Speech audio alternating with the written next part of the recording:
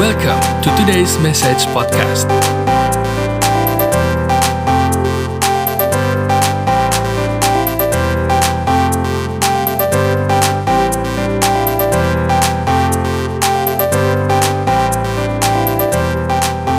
Oke semuanya, kembali lagi di program kita pada hari ini, Today's Message Podcast. Dan pastinya teman-teman walaupun di masa pandemi ini berdiam-diam di rumah, tetap semangat di dalam Tuhan, amin. Oke, hari ini kita akan ngobrol-ngobrol dengan seorang hamba Tuhan yang luar biasa, yang pasti kalian kalau suka main Instagram kenal sama dia nih. Dia adalah Pastor Christopher Tapiheru. Halo Pastor Christopher, apa kabar? Halo. Glad to be here again. Mudah-mudahan gak ada yang bosan ya sama saya. Ya enggak, pastinya kita tetap semangat nih, tetap antusias mau denger obrolan kita pada hari ini. Gimana Kak Kristo, sehat? Puji Tuhan sehat bro. Puji Tuhan ya. Puji Tuhan. Nah Kak, nih hari ini kita akan bahas satu topik tentang lifestyle ya. Karena di bulan ini kita memang lagi bahas bulan tentang lifestyle, tentang gaya hidup. Minggu lalu kita baru bahas tentang gaya hidup sehat bersama gembala kita Pastor Leo. Dan sekarang kita mau bahas tentang gaya hidup, tentang memberi versus konsumtif gitu. Karena kan di masa saat ini ya, di era-era saat ini anak-anak muda, bukan juga anak muda sih, tapi juga ibu-ibu, om-om gitu ya, senang belanja, senang sangat mudah sekarang untuk mendapatkan segala sesuatunya hanya dengan handphone kita gitu. Mau makan, mau beli, mau itu segala macam, itu kita bisa dapat dengan mudahnya gitu. Nah sekarang aku mau nanya-nanya nih, kita mau ngobrol sama Kak Kristo. Yang pertama adalah, apa sih yang membuat seseorang itu bisa punya gaya hidup yang konsumtif? Kalau menurut pemikiran Kak Kristo gimana nih? Apa sih sebenarnya yang buat orang tuh akhirnya konsumtif gitu? Secara manusiawi atau manusia duniawinya, kita ini nggak kenal sebenarnya kata cukup. Somehow kita nggak tahu cukup tuh apa. Jadi kita selalu coba untuk miliki lebih banyak gitu ya. Beli lagi atau kumpulin apa gitu. Dan itu selalu emang di natur manusia itu kita hampir nggak mengenal rasa cukup. Sebelum kita mengenal Tuhan ya, istilahnya ya before kita bisa bilang Christ is enough ya, Kristus itu cukup, kita nggak tahu cukup itu apa, jadi kita cenderung konsumtif. Terus kecenderungan manusia juga untuk menjadikan apapun yang kita senangi itu jadi kayak semacam sesembahan ya. John Calvin bilang hati manusia tuh kayak pabrik berhala, jadi apapun dan siapapun yang kita suka tuh cenderung kita berhalakan. Dan itu yang bikin kita jadi kerap kali jadi konsumtif. Dan ya karena efek dari memiliki sesuatu yang baru itu memberikan kesenangan mungkin ya buat daging kita, itu yang bikin orang jadi konsumtif sih. Oke, so jadi kita bisa lihat di sini bahwa manusia itu pada dasarnya nggak ada yang cukup kali ya. Jadi dari situlah yang memulai atau yang membuat akhirnya setiap kita ya selalu pengen buat kita, dapat buat kita pengen beli buat kita gitu ya Kak ya. Nah sekarang aku mau nanya kalau jadi konsumtif. Iya, jadi konsumtif gitu kan. Nah, kalau aku mau nanya nih sekarang dari sisi Kak Kristo sendiri, pernah nggak sih Kak Kristo pernah punya satu pengalaman di mana hobi banget ya sama sesuatu nih, ya kan? Mungkin kalau zaman sekarang tuh orang-orang kan mungkin hobi sama Korea gitu kan, atau mungkin hobi sama game permainan yang sampai akhirnya tuh duitnya bisa habis tuh gara-gara itu doang gitu. Bahkan game-game online sekarang pun kita kan bisa beli avatar, karakter segala macam tuh bisa akhirnya ngebuat kita tuh habis uang kita untuk itu gitu. Nah, kalau Kak Kristo sendiri pernah nggak sih punya pengalaman di mana punya hobi dan akhirnya sempet jadi kayak hampir atau mungkin sudah konsumtif gitu? Oke, punya hobi itu sesuatu yang sehat sebenarnya, ternyata dibutuhkan ya. Gue dari dulu emang dari masih nggak punya duit, masih sekolah gitu ya, masih konsumtif, suka musik. Terus dalam pertumbuhan iman gue, karena gue nggak sekolah Alkitab, gue banyak beli buku rohani. Gue suka musik, terus suka buku. Habis itu belakangan justru ketika mulai pelayanan, karena stress level yang cukup tinggi, teman-teman gue bilang gue harus punya hobi yang lain, dan gue ngakalinnya waktu itu karena gue dulu suka sepak bola juga. Dulu main, cuman sekarang udah nggak kuat lah ya mau main juga. Sekarang juga nonton juga kadang nggak kuat, maksudnya malam-malam kan pertandingannya. Jadi gue dulu tiap pelayanan di kota mana tuh selalu gue coba cari jersey kota tersebut. Jadi apapun itu klubnya. Jadi itu cuman buat pengalihan aja biar gue nggak ada sesuatu yang menyenangkan yang gue lakukan lah. Dan itu cukup. Kalau yang hobi yang berdasarkan tempat pelayanan sih nggak terlalu konsumtif ya. Nggak bikin gue konsumtif karena beberapa kerap kali juga dicariin sama yang ngundang ya. jadi jadi, jadi gue selalu belajar jadi bagian kayak oleh-oleh lah ya. Kalau gue Iya bareng di iya situ iya. oleh-olehnya itu. Dan yang konsumtif paling musik sih. Gue dari dulu Musik emang ya. suka musik. Jadi gue lumayan ngumpulin CD dan dari band-band yang gue suka. Kadang kalau CD-nya nggak dapet, gue cari piringan hitamnya hanya untuk koleksi album-albumnya biar lengkap gitu. Karena buat gue sebagai dulunya anak band gitu ya, emang gue cukup apresiasi sih musik dan senimannya gitu, seniman Hmm. musiknya Iya gitu. iya Dan iya. buku dulu bahkan zaman gue kerja juga gaji gue banyak habis beli buku ya sebelum gue merit ya. Tapi Hmm, habis hmm, itu kan hmm. udah punya tanggung jawab, gue udah ngerti lah cara ngaturnya gimana. Hmm. Itu sih. Dan ternyata punya hobi juga sehat banget sih buat jiwa kita ternyata.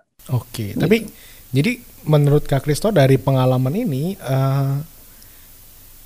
kita salah nggak sih sampai sampai akhirnya konsumtif untuk sesuatu yang lahir dari hobi kita gitu? Itu jadinya salah nggak tuh? Maksudnya jadi kurang tepat atau gimana nih? Salah kalau kebutuhan primer lo jadi terabaikan, artinya malah nggak cukup untuk hal-hal yang penting gitu ya. Terus salah Hmm. juga kalau lu akhirnya malah jadi nggak bisa memberi karena habis buat diri lu sendiri. Hal-hal yang sebenarnya bentuknya tadi sekunder banget ya hobi itu, ya nggak sih? Bukan yang Hmm. utama gitu. Jadi jangan sampai lu beli macam-macam ternyata jadi nggak bisa bayar kos-kosan misalnya. Lu mesti bayar kontrakan atau lu mesti bayar uang kampus kuliah misalnya tiba-tiba malah Iya kepake iya. buat yang lu suka gitu. Itu jadi salah ketika kebutuhan utama kita malah jadi terbengkalai, jadi kesulitan dan bahkan juga kita jadi nggak mampu memberi untuk to Hmm. be generous. Itu jadi salah ketika itu sih sebenarnya. Dan kita jadi nggak Oke. punya tabungan ya untuk masa depan karena kita nggak pernah tahu apa yang akan terjadi. Kita juga harus bijaksana ya punya tabungan. Dan kalau Hmm. itu jadi bikin semua jadi lari ke hobi, buat gue hobi itu jadi menjelma jadi berhala ya. Seperti yang tadi balik ke poin pertama tadi bahwa hati ini Iya kayak iya. pabrik berhala, kita cenderung memberhalakan segala sesuatu dan berhala jeleknya apa selalu menuntut tumbal bro. Ngerti ya, jadi pasti ada yang dikorbanin dan jangan sampai yang kita korbanin tuh kita punya kebutuhan dasar, apalagi kalau udah menikah ya, jadi keluarga kita yang kita korbanin untuk hobi. Hmm. Itu sih paling. Iya iya. Oke, jadi intinya adalah kalau kita masih mau menjalankan hobi kita mau beli ini, mau beli itu, kita mesti ukur ya dari sisi tanggung jawab berarti ya ini ya. Sisi tanggung jawab ya baik tanggung jawab kita bisa. Wajarnya sih. Iya iya iya iya iya. Baik dalam hal Harus kita wajar. memberi dan juga dalam tabungan kita, jangan sampai akhirnya kita juga nggak bisa memenuhi apa yang menjadi tanggung jawab kita gitu kan, karena keinginan-keinginan atau menjadi hobi-hobi kita ini gitu ya. Nah ini perlu dicatat banget nih sama teman-teman semua yang menyaksikan. Jadi pastikan untuk kita bisa melihat nih apa yang menjadi kepentingan-kepentingan kita sebelum kita mau melanjutkan dalam hobi-hobi kita nih. Oke, nah selanjutnya nih Kak Kristo ya. Di masa-masa gini kan toko online banyak nih ya, toko online terus juga mungkin ojek online ya, dan mudah untuk kita bisa belanja sana sini. Bahkan udah banyak yang bikin kategori sesuai dengan hobi dan barang-barang kesukaan kita. Nah menurut Kak Kristo gimana sih caranya supaya kita tuh nggak mudah tergiur dan akhirnya kita nggak jadi konsumtif nih di era yang seperti saat ini? Karena kan kayaknya semuanya tuh offering datang gitu ya, buka Instagram ketemu, buka ini ketemu. Nah itu kan yang sering kali ngebuat kita jadi kayak ada satu trigger untuk kita akhirnya beli ini beli itu, jadi boros gitu. Nah gimana caranya nih kita sebagai mungkin anak muda, bukan juga anak muda ya, tapi juga orang-orang yang dewasa yang sudah mengerti main sosmed nih kan sering kena nih kayak gini-ginian nih. Nah gimana menurut Kak Kristo? Buat gue jaga mata sih penting, karena dari mata turun ke hati ya, dari hati nyasar ke dompet pasti. Kan gitu jadi sesuatu yang lu liatin terus lama-lama lu pasti pengen kan, tadinya mungkin cuma lihat doang gitu, tapi ketika lu semakin renungin, semakin lu perhatiin, malah jadi akhirnya jadi dimakan ya, kayak Hawa ya. Hawa kan gitu kan, ngeliatin tuh buah, kenapa ya nggak boleh dimakan gitu kan, tapi kayaknya menarik gitu tampangnya, soalnya kayaknya enak nih untuk dimakan kan, tuh karena dia terus ngeliatin kan. Buat Iya, aku iya. salah satunya itu sih, kita jaga mata kita lah sebisa mungkin, nggak perlu yang sekelibetan kelihatan ya oke, cuman kalau direnungin tuh nggak perlu gitu, karena yang direnungin pasti ntar Oke. ujung-ujungnya pasti dibeli. Terus Berarti aku juga menarik nih aku direnungin ya. juga saya set boundaries juga sih. Iya, jadi dilihat ya udah, cuman jangan diliatin terus. Kalau diliatin terus nanti ujung-ujungnya dibeli pasti. Dan tanyakan ini sih, aku penting. Ini aku lakukan juga buat diriku sendiri sih. Tanyakan kepada diri kita. Apakah kamu benar-benar membutuhkan barang apapun yang sedang kamu lihat-lihat itu? Itu aja yang mesti ditanyain sih sebenarnya. Oke. Ya misalnya naksir, oh ada Oke. kaos bagus atau topi. Gue lumayan orangnya, lumayan demen topi juga. Banyak banget topi di sebelah gue. Iya. Emang demen topi gue orangnya tuh. Di sini itu. Topi semua. Waduh. Emang lumayan demen topi, dan selalu kalau lihat topi bagus tuh kayak wah ini keren nih gitu kan belum punya. Cuman gue selalu bertanya kepada diri gue, emang lu perlu topi yang baru lagi? Udah terlalu banyak yang lu punya. Ya apakah lu membutuhkannya? Pertanyaan itu. Ya apakah kamu benar-benar membutuhkan barang apapun yang sedang dilihat itu? Itu sih yang mesti ditanyain ke diri sendiri. Oke. Jadi kita harus lihat ya seberapa kita membutuhkan itu yang menjadi pemikiran dan pertimbangan sebelum kita melanjutkan ya. Jaga mata nih penting nih teman-teman ya.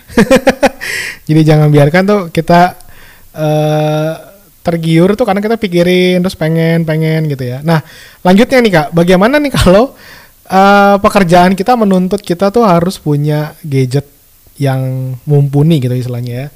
RAM-nya mesti kencang nih, mungkin yang suka komputer, gaming segala macam. Terus harus ganti HP, ganti komputer, terus fashion juga kan kita sekarang ini kayaknya semua orang tuh di Instagram menunjukkan fashion yang terbaru, TikTok kan gitu ya. Itu kan pengen yang terupdate gitu. Atau mungkin karena pekerjaan kita mengharuskan kita juga kadang-kadang harus ada fashion yang terbaik gitu loh, yang terbaru.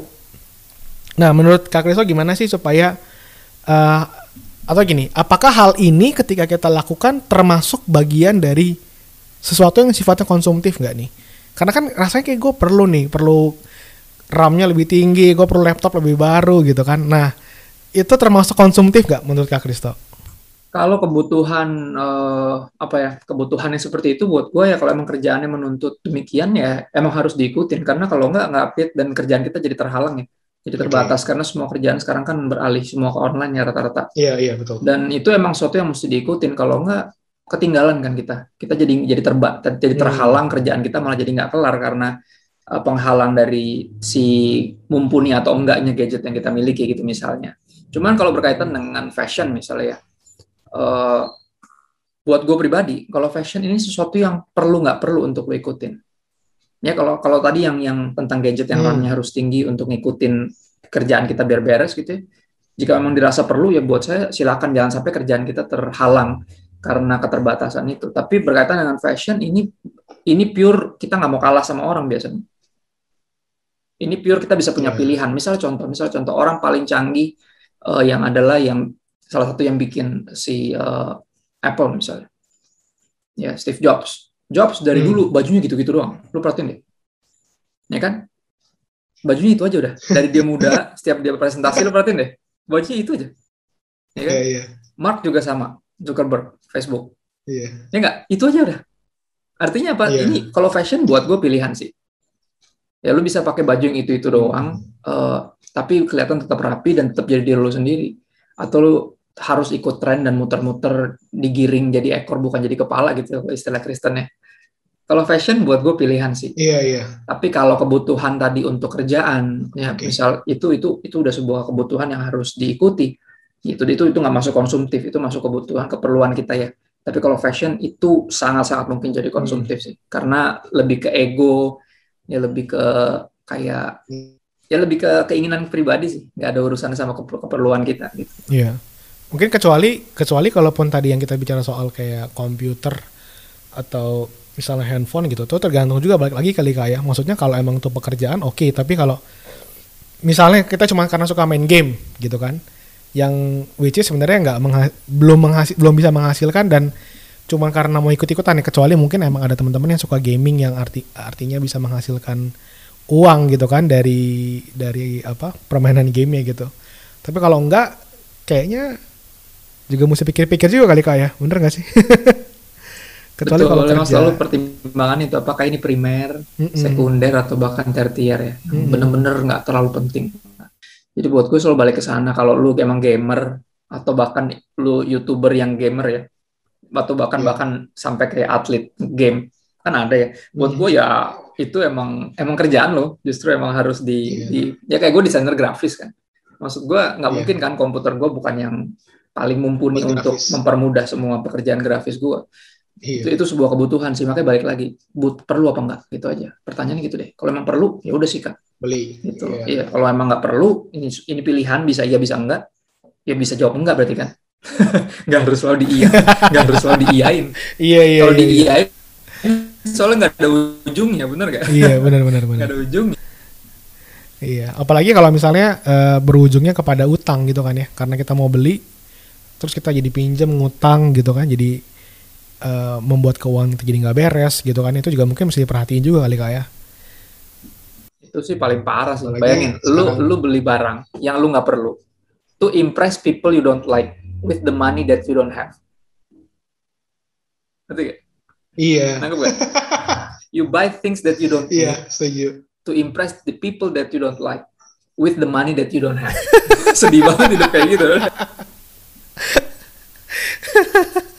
Bener ya? Sedih banget hidup kayak gitu. Bener ya? Bener.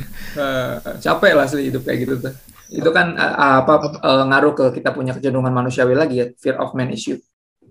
Fear of man, kita lebih takut apa kata orang, terus kita lebih utamain gengsi kita. Gitu. Itu bahkan menunjukkan kerap kali kalau bicara tentang gambar diri ya, itu bicara tentang insecurities ya. Kita insecure sama siapa diri kita dalam Tuhan, jadi somehow gue mesti beli baju branded untuk menunjukkan ini gue gitu. Loh, terus kalau pakai baju biasa terus itu bukan lu gitu. Itu sih paling yang mesti diperhatiin. Betul. Ya apalagi sekarang ini kan gampang banget ya, cicilan 0%, ya kan? Cicilannya 1, terus besok ada lagi, 0% ini kan 0% lagi gitu kan. 0. Tapi ujung-ujungnya ketika tagihan datang kan, wah. Kredit tanpa ampunan ya. Iya, kredit tanpa ampunan. Ampunan. Ya, oke. Nah, lanjut nih Kak. Ini kan tadi kan udah bicara soal kita keperluan atau kebutuhan dan juga apa yang kita memang digeluti gitu ya, kalau memang kita lakukan itu untuk menghasilkan dan memang itu kebutuhan ya it's okay gitu. Nah, sekarang lanjut kepada dalam hal kita traktir nih. Sekarang kan banyak anak-anak mungkin yang suka traktir teman-temannya gitu ya. Traktir dan bahkan sekarang pun online pun sudah bisa membuat kita traktir secara online gitu. Kalau kita nih suka kasih orang sesuatu, kasih hadiah, beliin orang, traktir orang. Tapi sampai pada akhirnya pengeluaran kita atau apa yang menjadi keuangan kita minus nih gitu kan. Nah, kalau itu gimana menurut Kak Kristo? Kan ada orang yang mungkin kayak gue pengen beri yang terbaik gitu ya. Oke lah, beri yang terbaik sampai dia berusaha yang terbaik buat temennya yang terdekat misalnya. Tapi akhirnya ya sedikit bisa dibilang menyusahkan dia gitu kan. Tapi dengan satu keinginan yang baik, pengen kasih yang terbaik gitu. Nah, kalau kayak gitu kira-kira menurut Kak Kristo termasuk konsumtif atau apa tuh? Boros kah atau kurang berhikmat atau gimana? Iya. Konsumtif dan boros itu kan masuk kategori negatif ya, kata-kata itu kan konotasinya. Nah, masuk kategori kurang berhikmat memang. Kalau lu memberikan yang terbaik buat orang, tapi lu malah jadi kekurangan dan akhirnya ujung-ujungnya ngerepotin orang, bener gak? Ketika lu kekurangan kan akhirnya lu coba cari bantuan dari orang. Nah, kita pengen menyenangkan orang, tapi malah jadi ngerepotin orang lain. Itu kan malah jadi aneh ya. Di satu sisi kita mau jadi berkat, tapi di sini jadi batu sandungan gitu loh. Kan itu kan jadi sesuatu yang kurang bijaksana ya. Udah jelas kurang bijaksana. Jangan sampai lu neraktir orang, sampai lu sendiri nggak tahu mau makan apa. Kan itu kan konyol ya. Itu sih paling sederhana, kurang berhikmat sih buat gua ya. Iya. Itu sih. Jadi buat teman-teman nih kalau suka traktir, lihat-lihat dulu gitu ya. Jangan sampai memang keuangan kita atau batas lah. Iya. Jangan sampai lu kayak di satu film itu kan. Satu film autobiografi tentang satu orang yang papahnya tuh selalu bantuin orang, tapi sampai akhirnya dia sendiri nggak punya, sama dia mesti minjem dari orang lain untuk bantuin orang. Itu bukan sesuatu yang mulia, kelihatannya mulia ya, kayaknya pengen apa, tapi bisa jadi dibalik semua itu adalah sesuatu yang sangat-sangat salah gitu. Itu sih paling. Iya. Oke. Jadi kalau dari hal ini menurut Kak Kristo sendiri nih, apa yang menjadi dasar perbedaan antara orang yang konsumtif dan memang mereka yang suka memberi? Gitu kan? Karena kan kadang-kadang memberi pun juga kita mesti berhikmat, tadi kan kita udah bilang ya, udah bahas. Jadi sekarang apa menurut Kak Kristo dasarnya antara tahu nih garisnya nih, oh lu konsumtif dan lu memberi dengan baik gitu. Apa nih yang bisa selalu batasnya adalah dibuat siapa? Ya lu melakukan ini buat siapa sih sebenarnya ketika lu memberi? atau membeli gitu ya. Gitu ya. Karena kita beli kayak buat orang gitu misalnya. Itu kan kayaknya buat orang, tapi buat siapa dulu? Kalau emang buat dia, ya mestinya nggak ngerepotin siapa-siapa gitu kan, kitanya jadi nggak kelabakan sendiri. Pertanyaan itu buat atau untuk siapa? Diri sendiri atau buat orang lain? Betul. Itu yang mesti kita bertanyakan kepada diri kita sendiri. Karena kerap kali kita suka ngasih ke orang, cuman biar kita kelihatan dermawan. Kalau kita ngasih orang biar kita kelihatan dermawan, berarti kita ngasih orang buat siapa? Buat kita, bukan buat orang itu, benar nggak? Dan itu masuk kategori jadi konsumtif. Iya. Ngerti kan? Konsumtif yang manipulatif. Artinya lu mau kelihatan, wah gue mesti kelihatan. Misalnya peer pressure, oh anak Tuhan, orang Kristen tuh harus kelihatan dermawan gitu. Akhirnya lu kasih, lu sendiri kerepotan sendiri. Akhirnya malah ngerepotin orang, malah jadi akhirnya, oh orang Kristen tuh gitu ya, kurang berhikmat ya. Kan jadi aneh ya. Buat gue selalu balik ke situ sih pertanyaannya. Ini jadi konsumtif atau suka memberi, itu tergantung alasannya atau tujuan ini buat apa atau buat siapa. Diri sendiri atau orang lain. Selama itu buat diri sendiri, itu konsumtif. Ya, kalau itu buat orang lain, itu baru yang disebut dengan suka memberi. Oke. Ya. Tapi dalam hal ini berarti Kak Kristo setuju ya bahwa sebenarnya memberi itu bagian dari gaya hidup kerajaan sorga ya kan? Benar kan ya? Maksudnya Yesus pun mengajarkan adalah lebih baik memberi daripada menerima gitu kan? Jadi sebenarnya nggak ada yang salah dengan memberi. Nanti gue betul, nggak ada yang salah. Di Mazmur 37 ayat 21 ada bagus bro. Mazmur 37 ayat 21 bilang gini, orang fasik meminjam dan tidak membayar kembali. Tetapi orang benar, the godly, orang-orang yang rohani, orang the man of God, women of God adalah pengasih dan pemurah. New Living Translation tulis sebagai the godly are generous givers, pemberi-pemberi yang murah hati. Itu anak-anak Tuhan, tapi orang fasik itu meminjam dan nggak bayar, belaga gila, belaga lupa ya kan.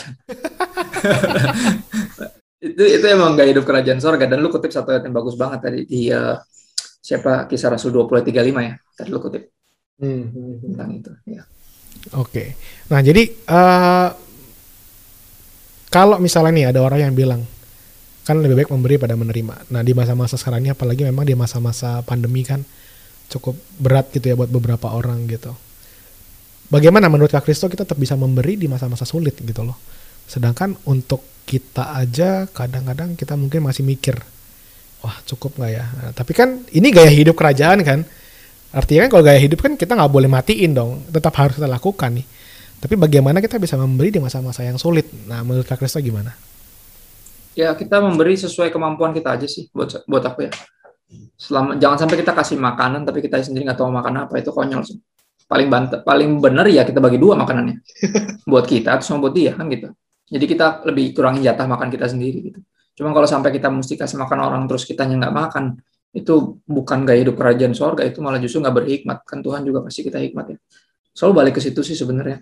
Di tengah pandemi justru buat saya jalan keluarnya adalah saling berbagi. Karena semuanya terimbas pasti. Tapi masih ada orang yang punya cadangan, ada orang yang udah nggak punya apa-apa. Buat aku gaya hidup berbagi seperti jemaat mula-mula itu yang dibutuhkan sebenarnya. Jadi yang punya lebih kasih ke yang udah nggak punya apa-apa. Dengan demikian dua-duanya berkecukupan. Ya kan jemaat mula-mula di Kisah Rasul 2, Kisah Rasul 4 digambarkan gitu kan. Segala sesuatu milik bersama. Jadi kalau setiap hari itu ada yang jual apa, terus taruh di atas kaki imam, terus dibagiin ke yang membutuhkan. Dan di era itu mereka terkenal karena nggak ada yang kekurangan. Karena yang lebih kasih ke yang nggak punya, sehingga dua-duanya punya. Itu loh. Dan itu Kristen banget sih. Itu justru gereja mula-mula seperti itu. Dan sepanjang pandemi hampir 2 tahun ini ya, gereja kami juga lagi dibawa ke situ ya. Pada akhirnya kita yang punya lebih bantuin ke yang nggak punya. Dan itu satu yang indah sih buat aku. Ya kan? Dan itu cara bertahan sih sebenarnya di tengah pandemi ya. Cara bertahan adalah begitu. Masih punya itu jangan disimpan sendiri. Belajar untuk berbagi karena tahu pasti Tuhan ada cara lagi lah untuk memberkati kita. Jadi jangan sampai takut kekurangan, karena apa ya, kalau emang benar ini gaya hidup kerajaan, kalau kita taati pasti ada penyediaan Tuhan ya. Satu quotes yang cukup terkenal ya, when there is vision there will be provision. Di mana ada visi, di situ ada provisi, ada penyediaan. Jadi kalau emang ini kehendak Tuhan, kalau kita taati pasti ada penyediaan dari Tuhan. Iya. Itu sih paling. Oke, jadi intinya ya di masa-masa seperti ini apa yang kita bisa beri kita beri gitu ya. Jadi kalau kita tahu dan kita sadar bahwa ini adalah gaya hidup kerajaan sorga, ya tetap harus berani untuk memberi gitu ya. Paling enggak Tetap Tadi harus dilakukan. iya seperti yang Kak Kristo Betul, tadi bilang. betul. Paling ya dikurangi ininya lah jumlahnya karena kan kita juga nggak punya Iya, banyak. betul. Tapi intinya Itu adalah gaya aja. gaya hidup ini nggak Tapi berubah jangan nih. sampai nggak memberi. Iya, betul. Betul, betul, Oke. betul, betul. Nah, sekarang mau nanya pengalaman Kak Kristo sendiri nih. Punya nggak pengalaman nih selama dari kecil gitu ya sampai sekarang, sampai jadi seorang hamba Tuhan, eh karena Kak Kristo lakukan memberi, itu pernah nggak sih kekurangan?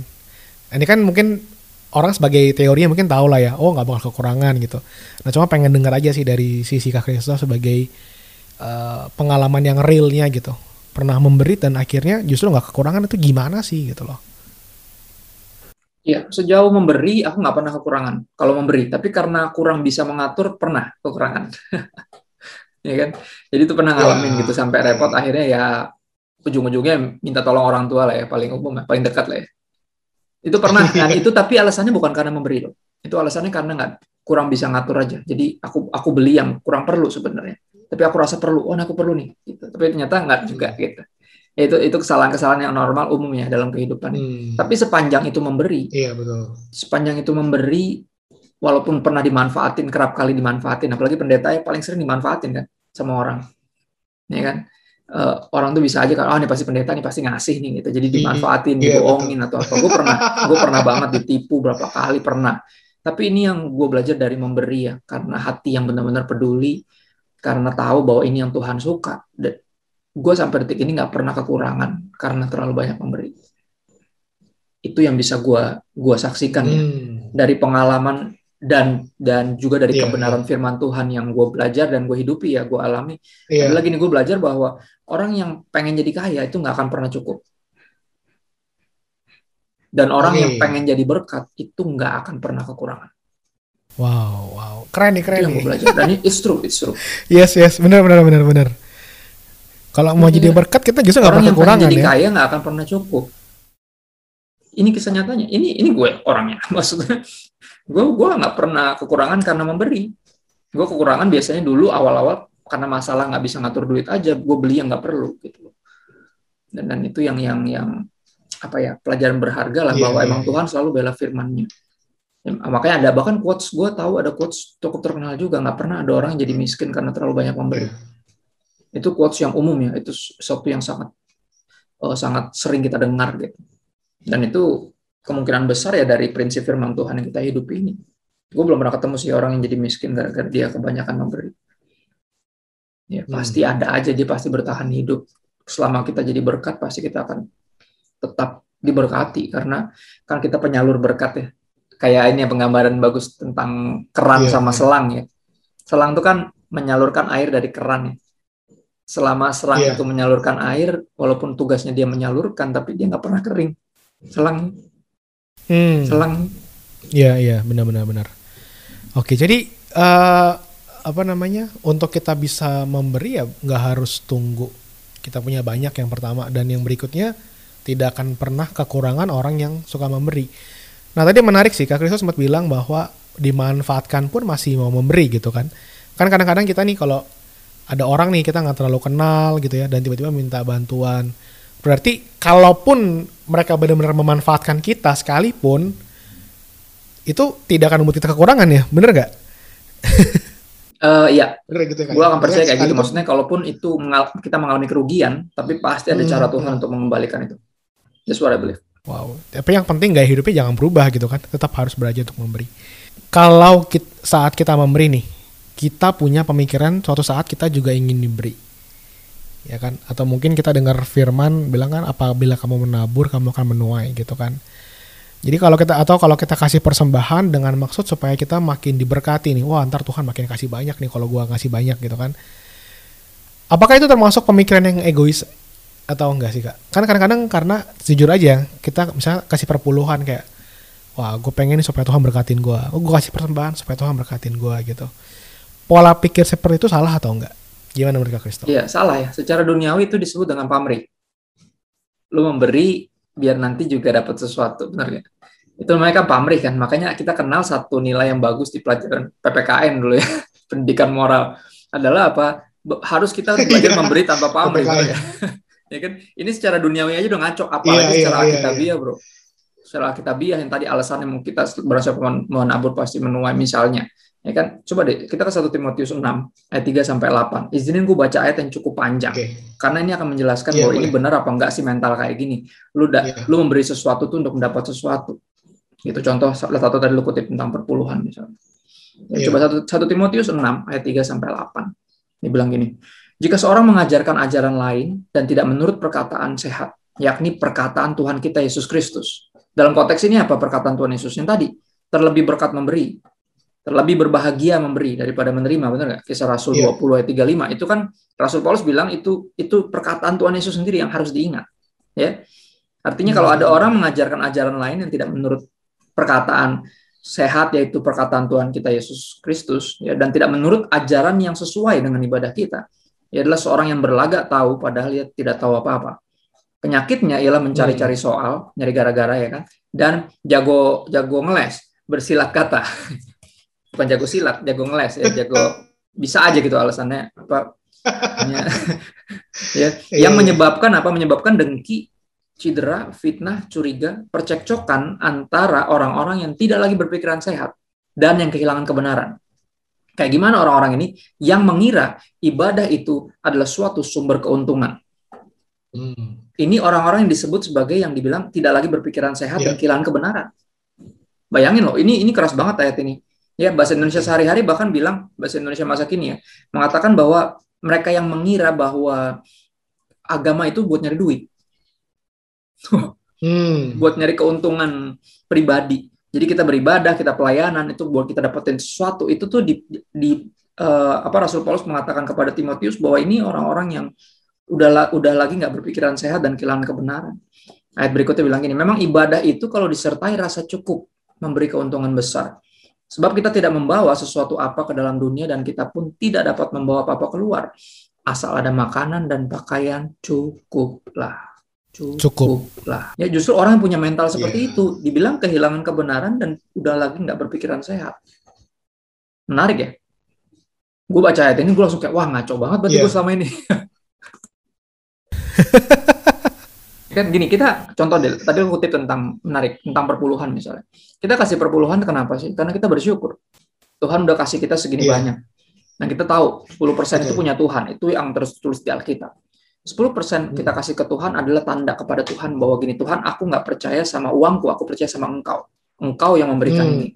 Ya, ini tanda kepercayaanku kepadamu. Karena gini, menurut pengalaman atau kenyataan seringkali adalah gini, 100% itu masih kurang.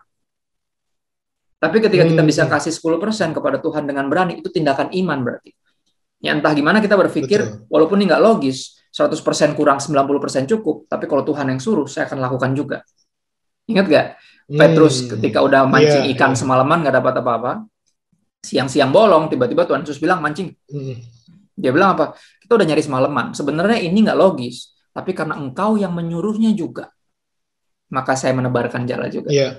Sama, ketaatan dalam perintah apapun, termasuk tentang perpuluhan, tentang memberi. Ya, aku yakin pasti akan ada sesuatu yang supranatural yang Tuhan kerjakan, sesuatu yang di luar dari natural, yang di atas akal, bukan nggak masuk akal ya, tapi di atas akal, gitu loh. Jadi, dan semua yang ngasih perpuluhan setia pasti ngerti kok, pasti tahu banget rasanya. Apa ajaibnya 100% kurang, 90% cukup, pasti pernah ngalamin itu, ya kan? Kalau yang nggak pernah ngasih emang susah kita ngomong sama orang yang nggak pernah ngasih. Jadi mesti lakuin dulu ya. Memberi itu pasti ngerti. Iya, coba dulu, jangan ngomong dulu. Kan gitu. Sejauh ini yang banyak ngomong biasanya cuma teori, nggak pernah praktekin. Tapi yang mempraktekkan kenapa setia? Karena tahu dia ngalamin mujizat itu setiap hari. Ya, tiap kita 90% cukup, 100% kurang. Kan nggak logis sebenarnya. Tapi itu yang terjadi, mau gimana dong? Ya kan? Itu at least yang aku alamin juga. Aku yakin banyak banget yang ngalamin juga. Itu sih paling. Dan nggak ada tujuan buat Tuhan kasih lebih banyak, bukan. Tujuannya justru untuk membuktikan Tuhan, saya ini bisa dipercaya loh Tuhan. Ya, ketika engkau percayakan 100%, tapi ternyata engkau bilang 10% punyamu, aku kembalikan 10%. Karena ini bukan punya saya. Ini punya engkau. Sebenarnya kalau engkau minta 100% pun aku harus bisa kasih. Kan gitu. Itu sih. Lebih bukan untuk mendapatkan sesuatu, tapi karena telah mendapatkan segalanya, yaitu Yesus. Kita memberikan, kita pelayanan, kita berbagi. Itu yang mesti dimiliki si mental itu. Jangan sampai kita didapati sebagai orang-orang yang nggak lagi berpikiran sehat dan kehilangan kebenaran. Oke, jadi intinya adalah jangan sampai kita berpikirnya karena gua memberi, gua pengen diberkati, tapi justru karena gua udah diberkati gitu kan ya, karena gua udah terima semuanya, gua udah dapet yang terbaik, bahkan ini gua balikin lagi nih, gua mau kasih sama Tuhan nih, gitu ya Kak ya. Setuju. Hendaklah pemberian kita itu adalah ungkapan terima kasih. Terima kasih itu gimana sih bentuknya, bro?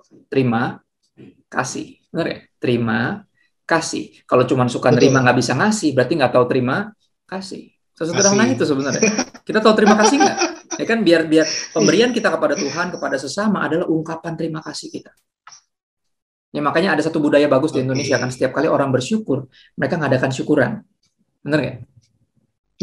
Itu tandanya dia bersyukur. Jadi orang lain bisa nikmatin ucapan syukurnya. Bukan cuma ngomong di mulut, oh puji Tuhan, haleluya, sesuatu ya. Bukan cuma gitu, tapi ada syukuran sehingga orang lain bisa juga ikut diberkati. Ya. Gitu. Makanya kita kirim-kirim ya. Kadang anak kita ulang tahun, terus kita kirim-kirim ke teman-teman anak kita misalnya. Terus kita lagi apa? Yang gitu-gitu bro. Buat gua itu gaya hidup kerajaan banget sih. Berbagi itu. Karena gini, kalau benar Tuhan itu papa, berarti kita itu manusia sebenarnya anak-anaknya. Apa yang lebih menyenangkan hati seorang orang ayah ngelihat anak-anaknya saling berbagi, kan menyenangkan. Iya, betul. Benar ya? Iya, betul. Oke, jadi sebagai bagian yang terakhir nih Kak, pertanyaan terakhir adalah gimana sih, atau mungkin apa yang menjadi pesan Kak Christo buat teman-teman semua yang menyaksikan program kita pada hari ini, untuk kita bisa mulai punya kebiasaan memberi, instead of kita konsumtif tapi kita mau memberi gitu. What is the first step gitu yang kita mulai bisa lakukan kalau mungkin teman-teman sekarang lagi masih ada yang belum atau masih jarang memberi. Nah, kita mau membangun ini gimana menurut Kak Christo? Ya, untuk memerangi perilaku konsumtif, kayaknya tadi udah gue kutip ya tentang we need to preach this to ourselves. Kita harus khotbahin diri kita. Isi khotbahnya gini, I have all I need, I don't need this.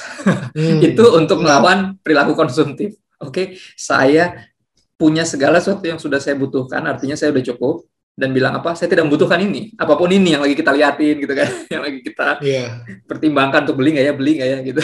Itu untuk memerangi perilaku konsumtif, tapi untuk membangun kebiasaan memberi. Gimana caranya? Lukas 6 ayat 36 ada satu ayat yang bagus banget. Di dalam konteks atau dalam perikop tentang mengasihi musuh. Sesuatu yang melibatkan iman yang 100% ya, untuk mengasihi musuh. Nah, di akhir dari perenungan itu tulisannya gini, Tuhan Yesus bilang gini, hendaklah kamu murah hati, sama seperti Bapamu adalah murah hati. Nah, ini harus jadi, apa ya, ini yang harusnya menyadarkan kita. Nah, kalau Bapak kita murah hati, kita pelit, kita anak siapa? Bener gak? Ya kan, itu yang mesti ditanyain ke diri kita sendiri gitu loh. Jadi buat gue kalau lu masih karena gini, kadang orang banyak banget yang pelit tapi ngakunya hemat gitu. Ngerti kan? Atas dasar berhikmat. Kan gitu, dibilang saya ini berhikmat, saya nggak pelit, saya hemat. Nggak, pelit sama hemat sama-sama aja, sama-sama gampang masuk, susah keluar, bener gak? Ini kan cuma suka nerima tapi susah ngasih. Jadi udahlah, nggak usah pakai alasan itu. Karena kalau emang Bapak kita murah hati, kita sebagai anak-anaknya pasti mirip, pasti akan ada nilai yang sama. Kita akan pasti juga murah hati, seperti Dia lebih dahulu bermurah hati sama kita. Benar nggak? Blessed are those who merciful, for they shall receive mercy. Benar nggak? Diberkatilah orang yang murah hati karena mereka akan menerima, memperoleh kemurahan. Itu sih paling bro. Wow, ini kayaknya sangat kompak, jelas ya. Jadi buat teman-teman semua, tinggal kita praktekin aja, belajar untuk memberi dan stop konsumtif untuk diri sendiri. Jangan fokus sama diri kita sendiri, tapi mulai fokus kepada orang-orang di sekitar kita. Kita mulai perhatiin teman-teman kita, dan juga kita belajar untuk mulai bisa menabur untuk pekerjaan Tuhan, mengembalikan persepuluhan gitu ya. Dan jangan pernah takut untuk kurang saat kita belajar untuk bisa memberi. Wow, thank you banget nih Kak Christo buat insight dan diskusi kita pada hari ini, dan aku percaya bisa menjadi berkat buat teman-teman yang menyaksikan program Today's Message Podcast kita. Thank you for listening our podcast. See you in the next episode.